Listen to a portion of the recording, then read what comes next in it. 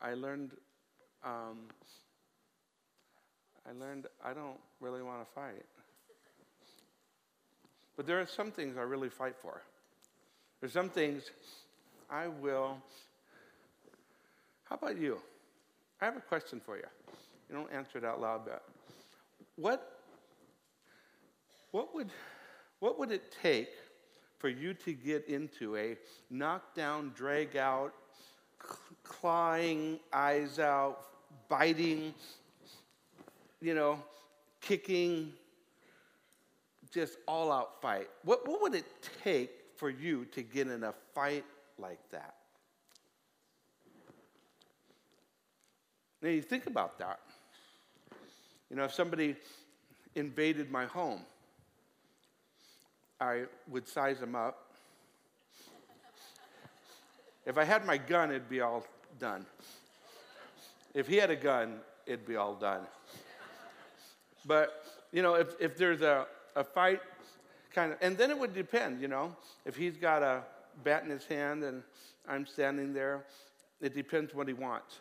If he wants my stuff, if he wants my wife, we're getting into it. If he wants my stuff, take my TV, I'd go, here, you want a toaster? You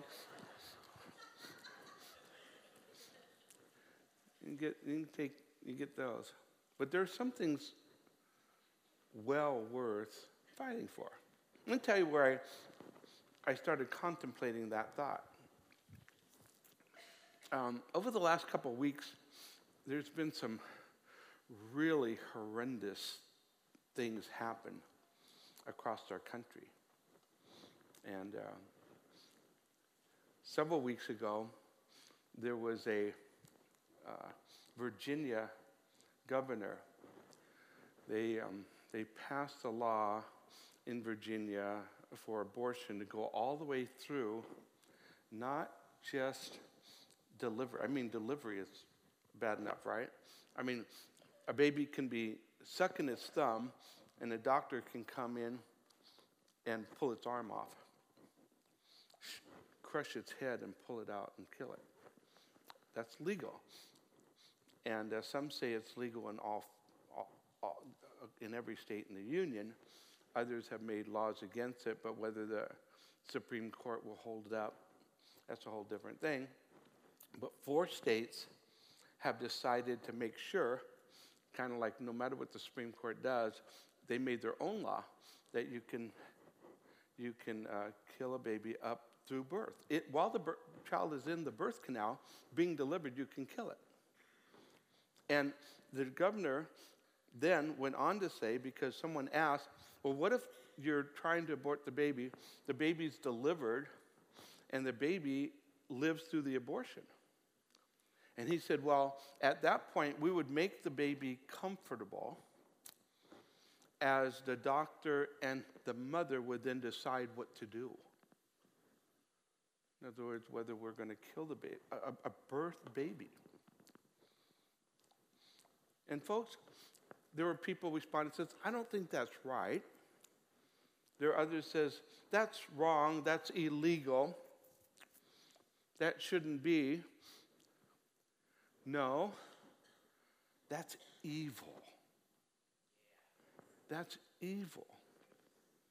There's nothing in the world that has been done that's more evil than killing a baby. What's more evil than that? But that's what where our country is. And I was thinking, as I was working on this message, I was thinking, what will it take for the church? What does it take for the church to get to that place where it rises up and says, no more? What would it take for the church to get to the place where it starts getting on the streets and it starts protesting? What more would it take for us to fight? I'm not sure. But I do know that sin is a lot like, it's a lot like that frog in the kettle. Things that, the water's heated up slowly and the frog will stay in it until it's boiled. Some argue that's not actually true, that it works that way, but it's a great illustration either way. But the point is that as it's a slow heat, the frog doesn't know it's boiling. And sin is like that. Most of you here, even the young ones, can remember 10 years ago, just 10 years ago, this would not have been accepted. But now it's kind of like just one step further. A lot of things 10 years ago were culturally, we said no. Okay. I'm just ticked. And that's why I shared that. But that's where the question comes from. Excuse me, I can see I'm making a lot of noise here. But here's where I want us to go today, because what I want to talk about is another kind of fighting. A kind that the Bible talks a lot about. And that is spiritual fighting. What would we fight for? What do we fight for? We've been talking about how we're positioned in high places, that we have a power. You have a power if Christ is in you. And that power that is in you by the power of the Holy Spirit, that is a supernatural power. You're positioned right at the right hand of God. The scripture says you're seated in heavenly places in Christ. That's your position. I'm not talking about literally being there. That's your position. So that you can at any morning go, any time you go, hey, Father, you don't have to go far. You're seated right next to him. His presence is in you. That's the position you have. And then the Bible says in Ephesians chapter 2, it tells us that we are seated together in heavenly places.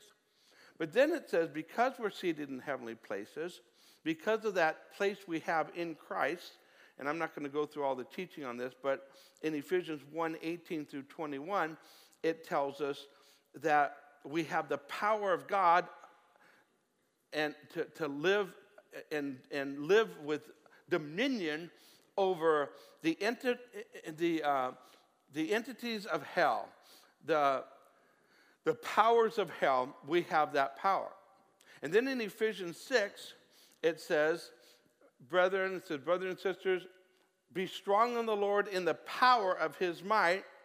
Put on the whole armor of God that you can stand against the wiles of the devil. He says, for we do not wrestle against flesh and blood, but against principalities and powers and rulers of darkness of this world, the hierarchy of the demonic world. Now, the Western world is starting to catch up with the Eastern part of the world religiously as far as the understanding, or to begin to recognize again the reality of the spiritual dimension. The reason for that is we're seeing evil is exposing itself. See, in the West, for many centuries, in fact, the demonic has tried to work underground. You go to many places in the Eastern world and you'll see demonized people. You'll see radical exposure of satanic, as they're really trying to use what they have to bring fear into the communities and those kinds of things. And so if you ever go, oftentimes, to some places where you'll see just the demonic in full array. We tend not to see that, but now in the West, it's hard not to. It's starting to, there are more and more people, in fact, that cannot, deny anymore that the realm of darkness is a reality and that we face it, which is absolutely biblical. That we don't wrestle against flesh and blood, but we wrestle against principalities and powers and rulers of darkness of this world. And then many of you, those of you who grew up in Sunday school class, would know that he talks about putting on the armor of God. And he says, gird yourself with the waist of truth, the breastplate of righteousness, the feet shod with the preparation of the gospel of peace, shield of faith, put on the helmet of salvation and the sword of spirit, which is the word of God. And we're not going to go through that, but then he says, praying always with all prayer and supplication in the Spirit, being watchful to this end with all perseverance and supplication for all the saints. So what he says is, you put on the armor, and then you go to war. Then you go to battle. And the battle is in prayer. Okay? You go to battle in prayer, and then Paul adds this. He says, and pray for me. That, he's in prison, he's being... there's a battle going on, that the word of God will go out clearly. Pray for me, that I will have strength to communicate what God wants me to communicate. Join me in the battle. That's what he says. Now, I set the stage with that to set the stage for the story we're going to talk about. The story we're going to talk about starts... actually, it's in 3 of the Gospels. It's in Matthew, Mark, and Luke. We're going to take a look at Matthew's, rendition of it. And it's found in Mark. We're going to take a look at Mark's rendition of it, and we're going to look at Mark chapter 5, verse 1. That's where we are. But before we look at Mark chapter 5, verse 1, let me tell you the pre-story. And I've missed this. I've read this many, many times, and I missed this connection, and it's really important. I think it's a key to really understanding this story. The pre-story is Jesus has been doing all these wonderful things and miracles and everything on the other side of the Sea of Galilee, and he tells his disciples, let's go over to the other side. And so they get in a boat, and he goes back. He's had a long day, and he lays down and goes to sleep. Now, these fishermen are going across the Sea of Galilee, and a storm rises up, and they start to get afraid because this is a big storm in a little ship. A little fishing boat. And they start to panic. Now, what do? You're in a storm. Don't you want to just try to get to shore as soon as you can? Just kind of, find a way to get to shore as fast as you can. Get off the boat. And that's what they really want to do, but it's pretty rough and it's getting dangerous. And Jesus said to go to the other side. So they wake Jesus up and say to him, don't you care? We're dying. And he calms the sea and he tells them, what's wrong? You don't have enough faith. Okay, that's the point. But here it is. Why was it so important for him to get to the other side? I mean, doesn't Jesus know a storm might be coming? And yet he doesn't care. He's getting through the storm anyhow. Couldn't he just wait a day or two? There's something happening. There's something happening here to try to stop Jesus from getting to the other side. Now let's pick up the story. Mark chapter 5, verse number 1. Then they came to the other side of the sea, to the country of the Gadarene. Now the country of the Gadarenes, or that area, was a Gentile area. I'm assuming the person he's coming to might be actually a Jewish man. And so he goes through the storm to get to this other side to meet someone. And when they had come out of the boat, immediately there met him out of the tombs a man with an unclean spirit. So this man is demonized. And so the Bible uses this term sometimes. Demons are fallen angels, and they are used in the kingdom of darkness sometimes to harass and to cause disruption and the thief comes to steal, to kill, and to destroy. So sometimes they're referred to as unclean spirits, because they really do live in the place of not only darkness but uncleanness, both morally and physically.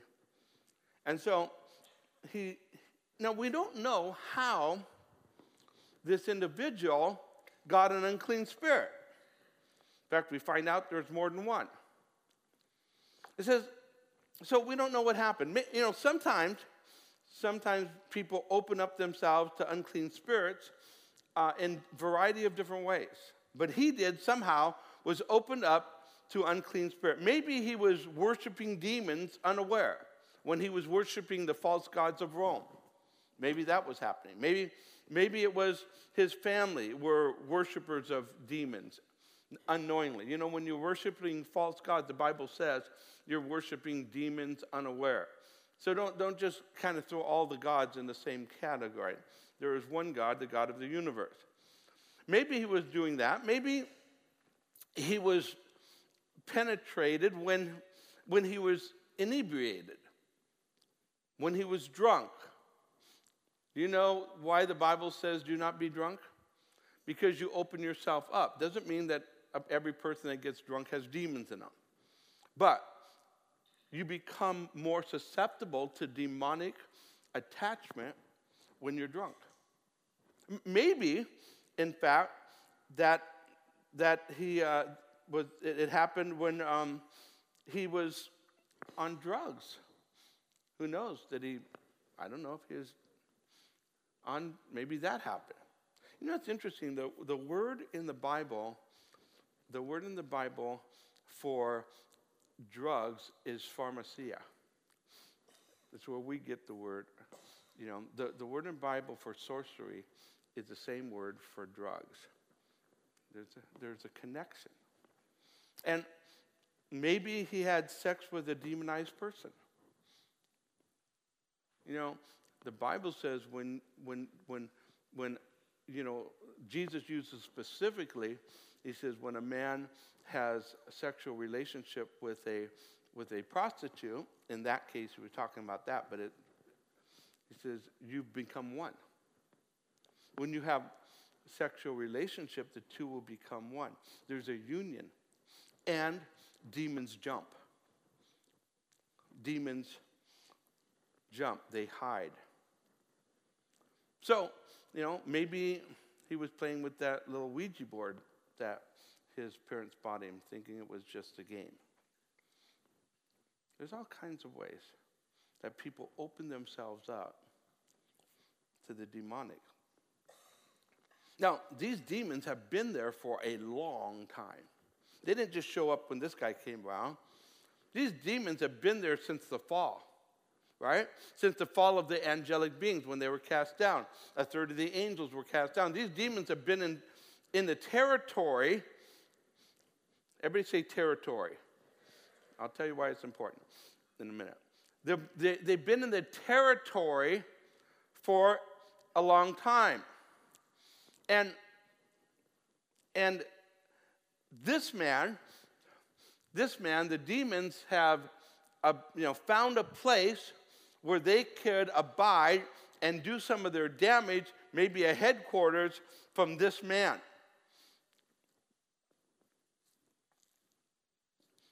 But there's a territory.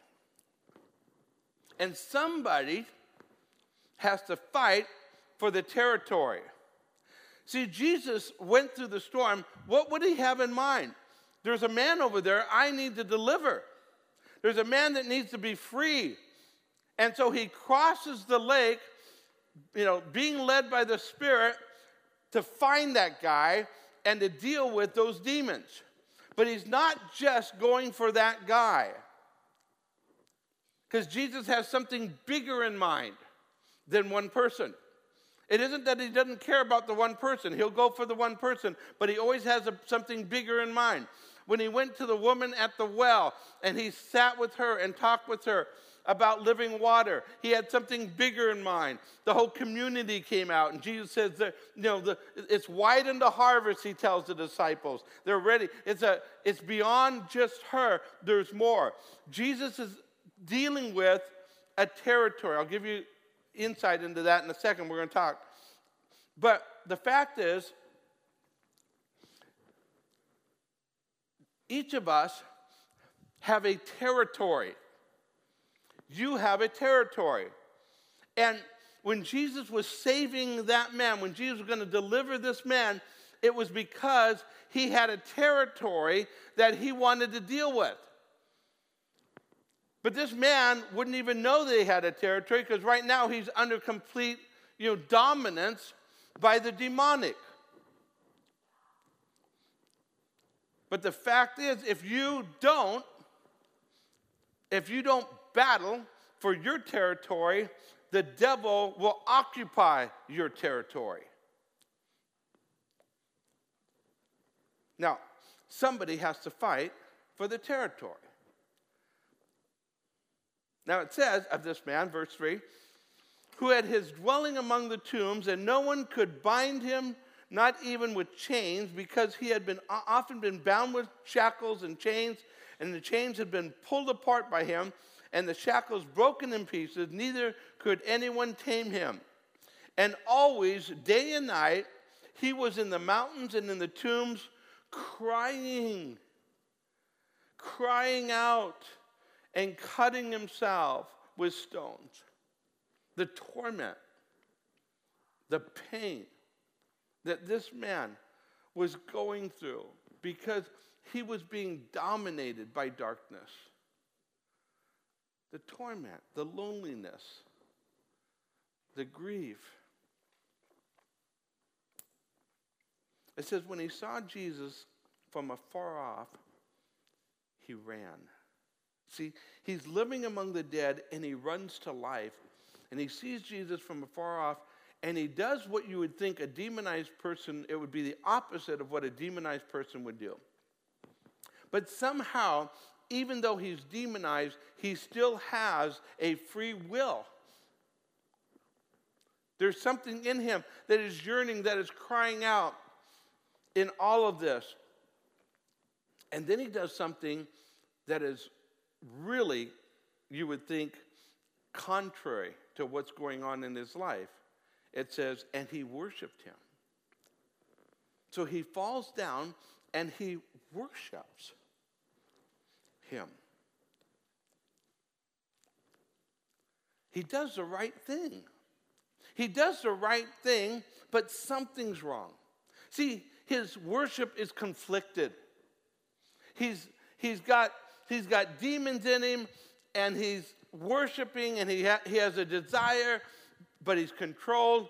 He's surrendered to, his will is surrendered to darkness. All of this is going on.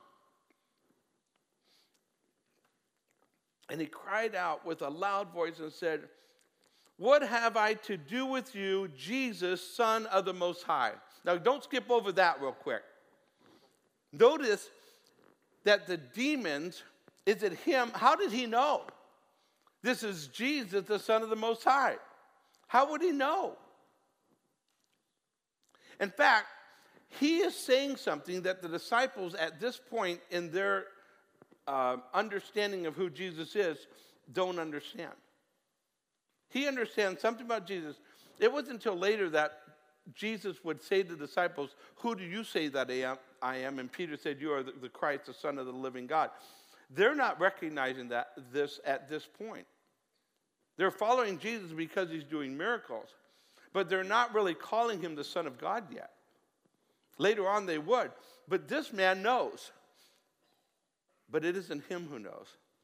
It's the demons in him who know, who have been dealt with, have been confronted with, who acknowledge and know that this is, in fact, the Son of God. And as they're doing that, by the way, as they're doing that, they're doing it in fear and trembling. kind of this weird idea that people have that, God and the devil are kind of equal sides, You have the good and the evil, the yin and the yang. You have God and Satan, and they're equally fighting against it. That's a bunch of baloney. That has nothing. The clear reality is that when the devil thinks about God, his knees shake. You understand? The demons, the Bible says, they believe in God. The demons believe, and they tremble. Their knees knock. That's God. That's God. And so as this man runs to Jesus, they cry out, "What have we to do with you, Jesus, Son of the Most High God? I implore you by God that you do not torment me."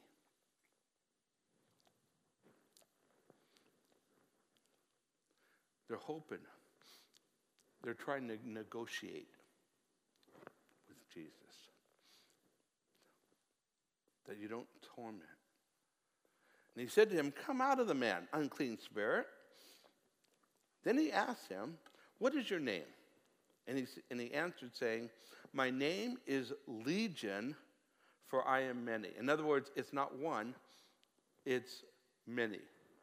The word legion is a military term, and a legion was 6,000 in a Roman garrison, a Roman army. A Roman legion was 6,000.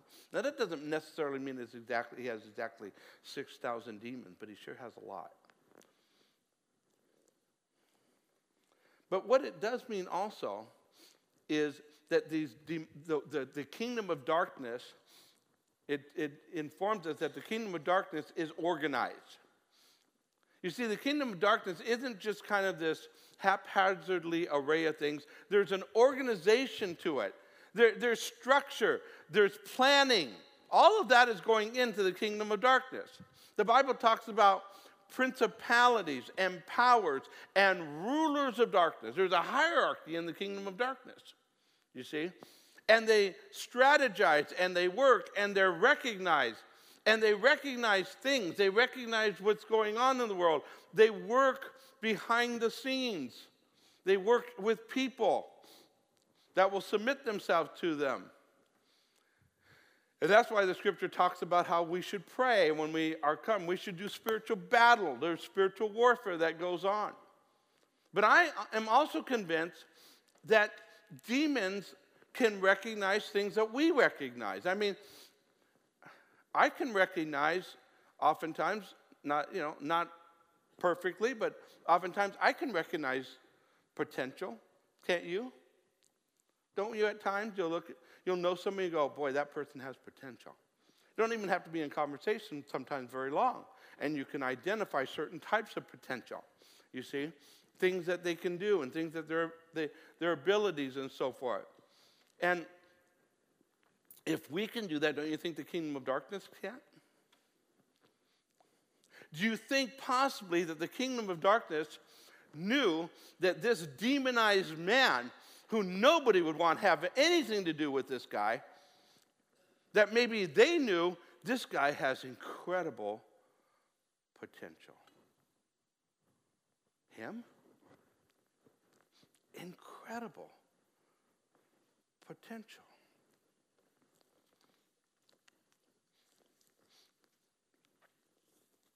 So, the demons try to broker a deal.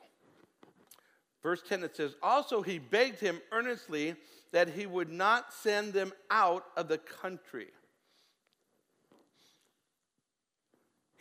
What are they asking? Don't send us out of the territory. Don't let us stay in the territory. Everybody say territory. Territory. Don't let us get out of the territory. Because if he casts us out of this guy, maybe we can go to his brother or his sister, or maybe we can find a neighbor or his workmate. Maybe we can find another location. But Jesus wasn't casting this guy out, the demons out of this guy. Jesus wasn't setting this man free. just for himself. This man has a territory. And so do you. You have a territory. You have a territory that God's given you. And it's that circle, it starts. But there's so many of us that have territory and we don't recognize our territory. We don't know we have territory. We don't even think of it that way. We don't think of it as ours. We don't think of it as the land that God has given us. We only think of it, of ourselves. And so what we're willing to fight for sometimes might be me and my stuff that that is close to me. I'll go to war for me. I'll battle against the enemy for me. But if the war gets too, if it's too, if my neighbor's getting attacked, well, I hope the police will take care of it. But I'm not going to get involved. If my workmate is getting attacked, it's really not mine. I mean, Lord, I hope you bless them.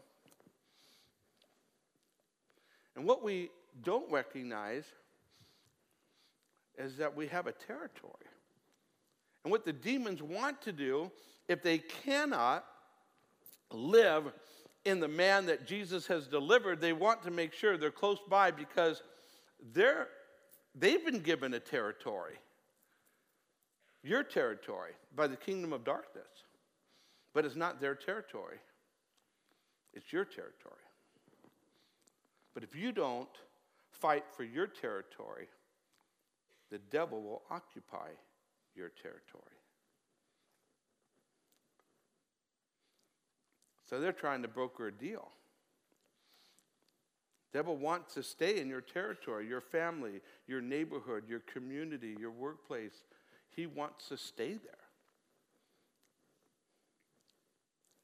Now, a large herd of swine were feeding near the mountains, and so all the demons begged him, saying, "Send us into the swine, and maybe that we may enter them. Maybe at least we'll still be in the territory."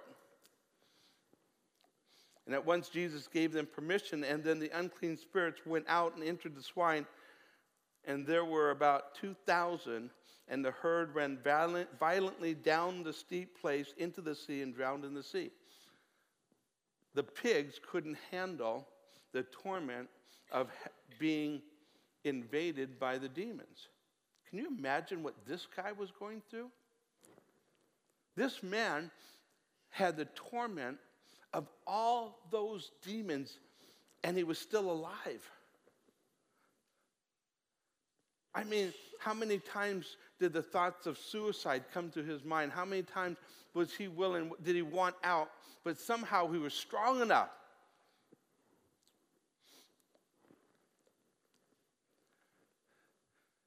And Jesus crossed an ocean or a large lake to get to that guy through a storm.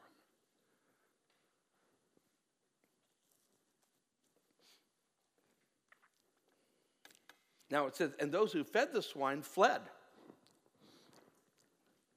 And they told it to the city and to the country, and they went out to see what it was that had happened. And then they came to Jesus and saw the one who had been demon-possessed and had a legion sitting and clothed and in his right mind, and they were afraid. And those who saw it told them how it happened to him and who had been demon-possessed and about the swine, and they began to plead with him to depart from their region. Because, see, before they didn't seem to mind about having a demon-possessed man tormented sitting amongst them, but they did mind having Jesus around. So they asked him to leave, and he did. When people are more afraid of what Jesus will do in their lives than what Satan does in the moment, they often push Jesus away. And then it says, when they got into the boat, who had been demon-possessed begged him that he might be with him. The guy goes, I don't want to hang out with these people anymore. I want to be with you, Jesus. Which is a great thing. I could understand that, can't you? However, Jesus did not permit him. But Jesus said to him, go home. You have a territory. Go home to your friends and tell them what great things the Lord has done for you and how he has compassion on you. And he departed and he began to proclaim in Decapolis all that Jesus had done for him, and all marveled. And he became a warrior. And he went back to take some territory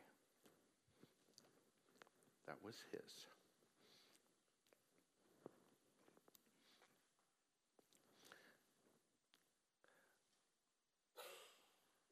Some of us have forgotten we have territory. Some of us don't recognize we have territory. Some of us have decided, even though Jesus says, no, I don't want you to go with me. I want you to stay here because I have territory for you. I have something for you. We want to go and be with Jesus. And Jesus says, I'll never leave you or forsake you. So it isn't that. This is what we want. We just love Jesus. And we just love church. And I love Jesus and I love church. And I'm going to make sure all that matters is me and Jesus. No, you have territory. And some of us have stopped fighting because we started to fight and we got punched in the nose a few times. And we don't know how to fight. We haven't learned to fight. We haven't learned how to battle in the Spirit. We haven't learned how to use God's word. We haven't learned to do those things. And you have to make a decision in your life. Listen, you can learn these things. All the weapons of the warfare is found in the Scriptures. But we teach this. You learn this. You can go through our deeper courses, 3 and 4 especially, and learn about battling in the Spirit. Learn how to fight. You need to learn to do it. Much of it is just getting in the fight. Sometimes when you get in a fight, you get punched in the nose, and when you lose, you still learn something. And you keep learning. Some of us need the training of spiritual warfare because you're better, right, when you have training. I mean, you can scratch and fight and bite and try to do everything, but, you're going to be at a disadvantage to somebody who's been trained to fight. But if you're trained to fight, you can fight more efficiently. There's tools of fighting. There's keys to the kingdom. There's ways to pray. There's fasting. There's worship. There's all kinds of elements that we certainly wouldn't have enough time to do, but we will do some more of this in the future. We have to learn how to fight because we have territory. Some of you right now are fighting for your kids. Some of you have parents that are getting older and they're getting to the place and they don't know Jesus yet. And they probably don't have much time left. Who's going to fight for them? Have we given up? Some of us have just given up on the fight. We're not fighting. We have our neighborhood that needs someone to battle for it because if you don't take it, the devil will. When's the last time you walked around your neighborhood and just prayed? Prayed for the people, prayed for the homes in your neighborhood, prayed for your neighbors. Not just when they're playing their music too loud. And not just because you're mad at them because their dog pooped in your yard. I had to hit home somewhere.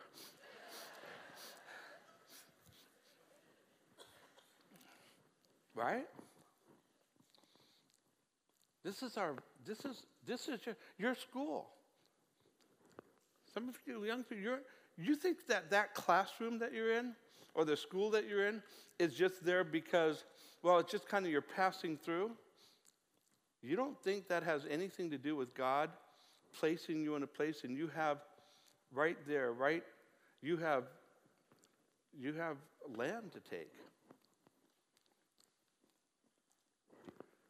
You have a rulership that has been given to you. And you have to pray. Parents, you pray. I'm just going to get really into it right here. Do you pray for the kids, your kids' friends? Do you pray for the classmates of your children? I tell you, you can take a realm. You can take territory. When our kids were in school, Carol would get into school and become an aide. And you know what she would do? She'd walk through while she's an aide, and she'd walk and she'd just kind of put her hand on the kid's head. God, just touch this child, bless this child. Lord, set this child free. Just pray for them. We'd pray for them by name. Our kids would tell us their friends and their names, and we'd pray for them. Why? Because we have territory to take. Some of those kids are pastors today. Some of those kids are serving Jesus in areas of ministry all over the place. I mean, amazing. You have power. And I think that's the biggest disappointment in the body of Christ, is we don't recognize our power. That's the biggest disappointment. God's given us so much power, and we haven't learned to use it. But you have territory. And if you'll just rise up and start to look around and start to claim what God wants you to claim. Stand up in the name of Jesus and speak these things and pray fervently. You will see God wants to expand your territory. Some of you have given up on your territory. Some of you have given up. The enemy has come against you, and he's attacking your body, and you just kind of went, well, that's just the way it is. You know, some of you, your businesses, you've kind of let, well, that's not my territory. It's my business. Are you kidding? You're going to give that up? You're going to give up your, financial security? You're going to give up? Don't give up. You got to stand. So I ask the question again, what are you willing to fight for?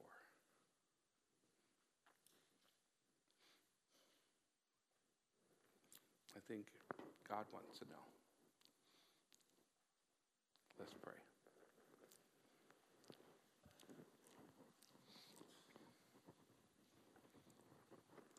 Heavenly Father, your word says, watch, stand fast in the faith, and be brave and be strong. And I pray, Father, that this church, that we will rise up. I know that, Lord, you've spoken to us. Lord, I feel it, Lord. You've spoken to us today through your word. Lord, you've traveled.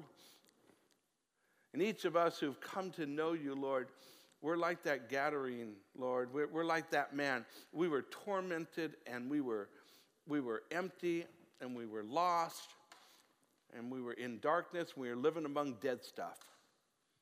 And you brought life to us, God. And you want to use us. You want to use us, God. You want to do great things, Lord.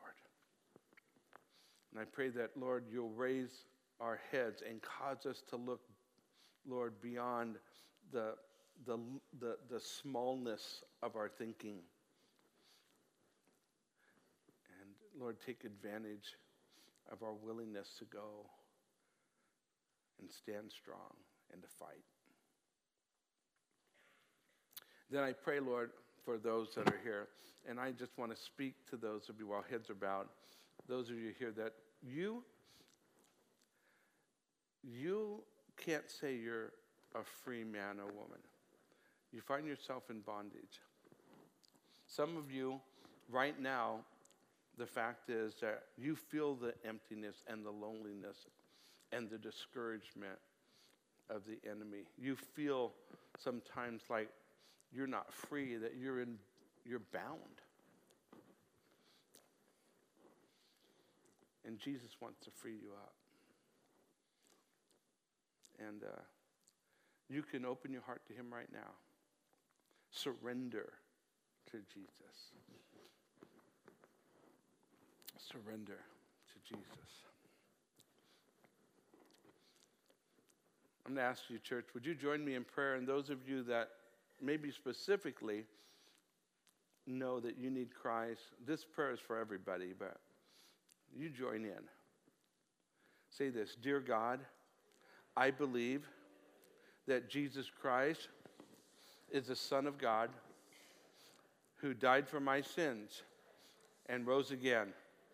And Jesus, I invite you to be Lord of my life. I surrender my heart to you.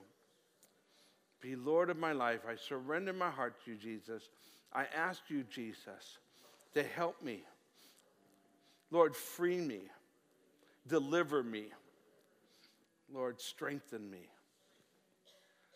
I want to follow you. I want to live for you. I want to take, Lord, the land that you've given me. I'm yours, Jesus. Amen. Amen. These last thoughts, we're going to worship.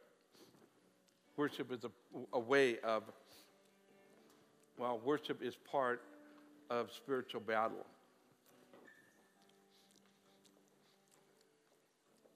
Some of you, in your life, you look back and go, why did I have all, why did was my life so hard? Some of you, when you were children, you faced some really tough things and you wonder why is, well, the kingdom of darkness knew your potential and battled hard against you. You see, the greater the battle, the greater the potential. The enemy wanted to keep you down, wanted to keep you from finding your freedom because he's afraid. The kingdom of darkness is a kingdom of fear and torment and worry. I was talking to a man this last week, a couple of weeks ago. He made a surrender to Jesus. He just said, I am surrendering everything. I've been holding on. He was bound, addictions, and he's been battling. And for a couple of weeks, he came to me and says, I've never had anything like this. It's just a constant battle in my mind. And I said, that's because the devil's afraid. He's scared. Kingdom of darkness fights hard. It's like a cat cornered because it fights hard because it's scared to death. You'll discover who you really are. Scared to death that you're going to wake up from the tomb one of these days. You're going to free yourself in Jesus, and you're going to be unstoppable.